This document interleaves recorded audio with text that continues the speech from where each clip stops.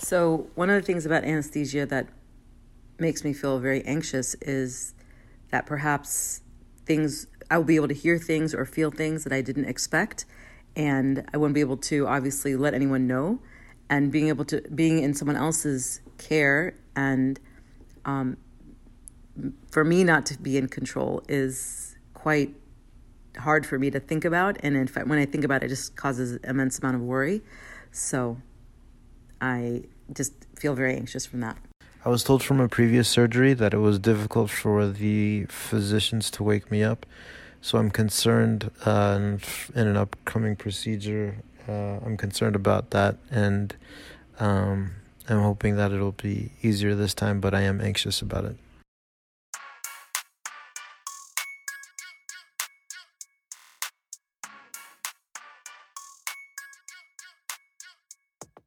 This is the IV Drip, a podcast designed to give you the dish on health topics you need to know but didn't know to ask.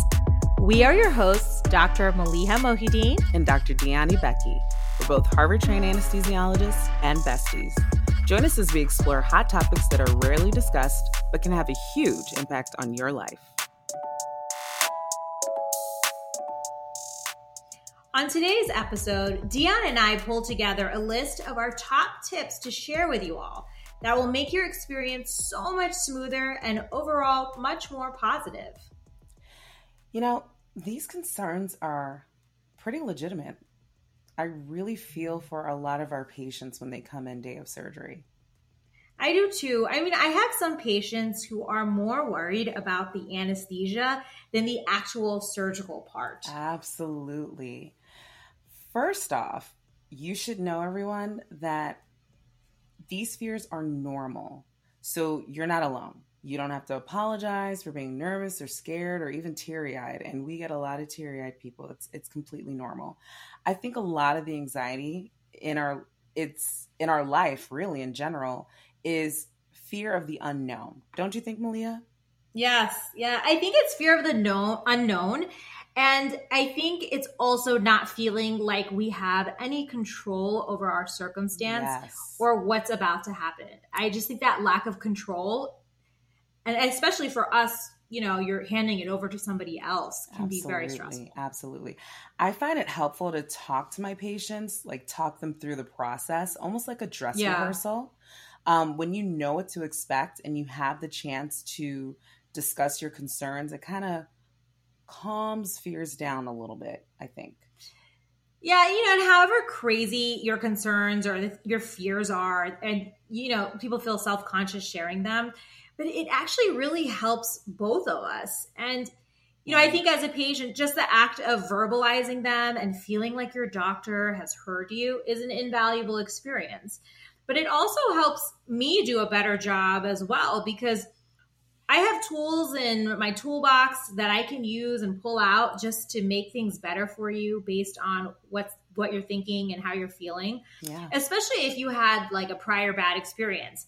Particularly, you know, nausea and vomiting is a really common one we see a lot. But there are things I can do to tweak to make it better. I can totally speak to nausea, vomiting. And just to kind of speak to your point, Maliha, like I personally get nauseous after surgery. So I make it a point when I have patients to really alter my anesthetic and, you know, give patients, like, I throw the kitchen sink at them, honestly, to make sure that they don't wake up nauseous. I give them like multi drugs for nausea so that they're not waking up both in pain and then like gagging. Because let's face it, it's already stressful enough to, you know, be writhing, but then to, you know, throw up, it just makes the experience so miserable. So if I can take away that one factor, I gotta ask, Dion. What? Were you a good patient, or were you like, give me this medicine, give me this medicine. I know what you're doing. Okay, I'm a little bit dramatic. I'm not gonna lie, I'm a little bit dramatic because nausea sucks, okay? And I understand. Okay, so I let her know in the beginning, look, hit me with everything. Put the scope pad. You made a list. You were like, do it all. Do it all, please. Okay. All right. I just had to ask. So takeaway number 1, guys, share your concerns, however small, with your anesthesiologist and your surgeon, and ask them to walk you through the process so that you know what to expect. And on that vein, if you have serious issues like a difficult airway or just a bad experience with anesthesia, you can often request to talk to us or be seen by someone in advance. All right. That's a good point. Yeah. But moving on. Anticipate that you will meet many different people and they will serve different roles on your care team. So from the minute you arrive at the hospital or surgical center, you will encounter administration, a pre-op nurse, operating room nurse, PA, doctor, tech, recovery room nurse, so on and so on and so on and so on. And we're going to ask a lot of the same questions over and over and over again. You know what, guys? This is by design. This is for your safety. It's not because we don't communicate. It's not because we're not paying attention. It's not because we didn't read your chart. I promise you. We promise. We hope. We hope. That, because I know sometimes it does feel like people are not paying attention. Yeah. But I'm hoping, that's what, that feeling, can be disconcerting as a patient. Absolutely. But the truth is, we're not perfect. Sometimes things get missed and they get overlooked by one person. Mm-hmm. But that's less likely to happen when multiple people are checking the same information. And I know we learned this in residency together. If you guys are familiar with something called the Swiss cheese model, it's used in risk analysis and risk management for a lot of industries, including healthcare. You can Google it and study it deep down. But I remember vaguely the takeaway was that, there's this idea that the more layers of security we have, the less likely there is to be an accident. Sometimes the holes, like in Swiss cheese, can line up and an accident can happen. And that's what we want to avoid. Exactly. And but I'm glad you brought that up. I mean, you definitely took me back to residency. Yeah, morning rounds. One of our didactics. Yeah, because we always do these things called root cause analysis. We call them sentinel events. Mm-hmm. And we want to make sure that they don't happen again. And this happens. So just like, you want to get an access to a bank account, there's all these different passwords and identifications that we use. It's the same idea. We have multiple people asking and just checking along the way. I think that's like the perfect analogy that, the password, and then they give you a security code that they text you, and then that no one remembers. Right. Exactly. It's the same thing. So perfect analogy. And you know what, Malia, it happens, wrong side surgery performed on the wrong patient, body part, wrong side of the body. It's rare, but it's distressing. And when it happens, it is all over the news. It gets a lot of attention. And hospitals are doing a really good job of instituting checklists and surgical timeouts to make sure the entire team is on the same page before starting. And I think that really started around when we were in residency. Like, don't you agree? I agree, because we learned this. I mean, it was called the Checklist Manifesto. And exactly. We had a lot of lectures on this, because anytime this happens, a surgery on the right side that should have been on the left or in the wrong patient, that's a big deal for the hospital. Huge. And so we call it a sentinel event, and we do this elaborate root cause analysis, like I was mentioning earlier. And that's how the checklist really got put into place, right? Yeah, exactly. And now that we're attendings, we've never started a surgical case, or even when we do our own procedures, without doing a timeout. So absolutely, that's just the new standard of care. Yeah, and keep in mind, guys, in the operating room, we reposition patients a lot. Sometimes they're on their stomach, they're on their side, just to get the right exposure, and that can be confusing to figure out what's right and what's left. Absolutely. Which brings me to the takeaway number 2. Prepare to repeat yourself.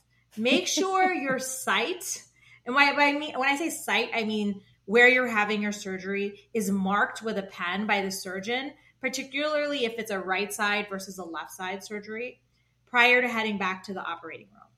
And be patient, and don't worry if people keep confirming your name, date of birth, allergies, and your procedure. Absolutely. And you know what else they should do? well, this is takeaway number 3. Know who's in the operating room. Good one. Oh, yeah. Ideally, everyone should introduce themselves, when they meet you prior to heading back into the operating room. And depending on where you're having your surgery, there could be a medical student, a resident, a fellow nurse, PA, surgeon. It could be a whole party, guys. But it's good for you to be aware and ask who will be there and what role they're going to have in your operation. Yes. And we're not saying you have to memorize people's names or write them down even, but it's helpful just to know who will be taking care of you. And like Dion said, what role they have to play, because Absolutely. You have the ability to make requests. And I'm not going to say they're always going to be honored. It's very much dependent on the particular situation. But I have had patients request, all female providers in their room, or no students observing. There can be sensitive issues at play here. So sometimes people can make accommodations. That's another reason why to know, it's good to know who's in the room. Absolutely. Absolutely. So the next takeaway number 4, is have a cheat sheet. Okay? Have a cheat sheet. And that cheat sheet should have your past medical history, allergies, and your real reactions to those allergies, medications, including supplements and drug use, recreational, especially with marijuana. Exactly. Especially with marijuana. Yes. That's coming up a lot. People are taking all their edibles and they're laced with THC and CBD, and I see them everywhere. And I mean, this is a whole nother episode we can do on medications and allergies and recreational drug use. That's a whole big topic. Yeah. Okay. So we'll move forward. Dion. So sometimes your doctor's office forgets to fax or email your information, and it can be really helpful to have that information on hand. Remember earlier how we said you'll be asked the same question over and over again. With the cheat sheet, you don't have to worry about forgetting or leaving anything out because you have enough already to think about. You're about to have major surgery. So when you have this on hand, you can just hand this over to your anesthesiologist and all the people that are going to be taking care of you, and it will go a long way. Yeah. And also, the act of writing things down for yourself or a loved one makes us feel more organized and prepared, which makes the experience smoother. I mean, at least it makes me more organized. I just think of it like when I'm going to the airport and I have everything already laid out, like, my ticket, my boarding pass, my passport, everything's just lined up. It just makes I'm not rooting around my bag.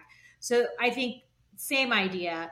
I practice here in Phoenix and we get a lot of snowbirds. So I have a lot of elderly patients from usually the Midwest, like Illinois or Wisconsin. And I had a gentleman from Wisconsin who happened to have a pacemaker. But the office, his cardiologist, a pacemaker, by the way, is a device that we implant that regulates the heartbeat. And, he came all the way from Wisconsin and his cardiologist is in Wisconsin. And I didn't have the notes faxed to me so I could look at the pacemaker, some information I needed to know.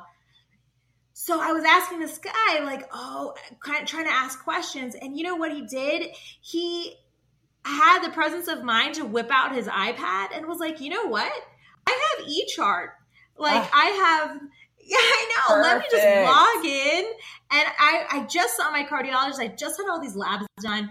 I have them right here. Let me show them to you. And it was such a huge save because it had everything in one spot. I got to see everything. Nothing was delayed. And I think that was a great tip in my head. I filed that away. Absolutely. I love eChart from just as a patient, but also as a physician. I mean, I've had similar scenarios where patients just bust out their eChart and I can see relevant information very quickly because, we start really early and sometimes we can't get to the doctor's office or the hospital. Or there's a time, for me, there's a time difference. Exactly. When I'm operating, some place is not open yet, because of the time gap. Exactly. But a bonus tip to that is have bonus. Have a reliable family member or friend who knows you to accompany you. They can ask questions on your behalf and record important information.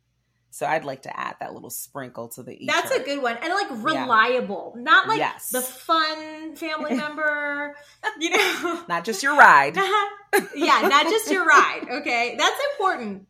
But it'd be great if your ride was also like with it and like able to take notes, because the reality is the person will often be around after surgery in the recovery area. And that can be helpful. They can sit with you. They can listen to the discharge instructions from the surgeon and the nurse, and you're not going to remember those things when you're groggy and still recovering from anesthesia. Absolutely. Which leads me to my next takeaway. Takeaway number 5. Yay. Fill your meds out in advance. Yes. So like I said, often the surgeon will prescribe medications for you to take after the surgery when you're discharged to go home. Get those filled as quickly as possible, especially the pain medications that have to be approved by the pharmacy in person with a paper prescription. A lot of them are sent electronically. Narcotics cannot be filled electronically. And so while you're in the surgery, your reliable keyword partner friend can take that script to the CVS, or I'm really plugging CVS, but like any pharmacy, Walgreens, Costco, whatever, wherever you're getting a good copay, guys, get it filled and have it ready, because what happens is these surgeries end, it's late in the evening. It's a Friday, you get home and then you're trying to sort out where the pain medicine is and the pharmacy's closed. It can be a real disaster. Yes. And playing catch up with pain it's hard to win that battle. Yes, absolutely. It's a miserable weekend. It's just going to be miserable. I mean, you and I do a ton of orthopedic cases, and those can be some of the most painful cases. So painful that we do a procedure called a nerve block, where we literally block the nerve. We numb the nerve. We numb the arm, the leg, or whatever they operated on. So for at least that first night or first day after surgery, the area that was operated on is nice and numb. The thing is, once that block wears off, and it wears off, okay? And so you really need that script to be filled out so that you can start those medications right away. So that wraps up some of our main tips and takeaways. To recap, number 1, share your concerns with the anesthesiologist, and if you have a serious medical issue, ask to be seen in advance. Number 2, prepare to repeat yourself with your name, date of birth, your allergies, your procedure. It's part of the process to prevent a wrong site surgery. Number 3, know who's in the operating room with you and what role they will play in your care so that you're comfortable. Number 4, keep your latest medical history with you and bring someone who you trust to accompany you. And last, but definitely not least, fill your prescription early on at the pharmacy so that you have them when you need them. I'm sure there are more we can list, so if you have any that you found helpful that we didn't mention, we would love to hear them. Absolutely. We could probably do a whole nother, some more are coming to me as we speak. But guys, Thank you so much for joining us today. For more IV Drip, check out our other upcoming episodes. You can find us at theivdrip.co. Please spread the word and don't forget to subscribe to our podcast. And now for the random tip of the day. Ooh. So this is for the ladies, okay? Sounds like a song. Hey, Mr. Hello, DJ. No, but seriously, don't get your lashes done before surgery. We tape those down, okay? And we tape it down because we're trying to protect your eyes. And we would hate to ruin those lashes, okay? We know the investment you put in They're to expensive. get those lashes done. Yeah, and we don't want to mess them up. So just don't get them done before surgery. Yeah. Just don't. Don't do that right after surgery. Yeah, exactly. To celebrate. If you have a good tip, we would love to hear from you. Email us at info@theivydrip.co.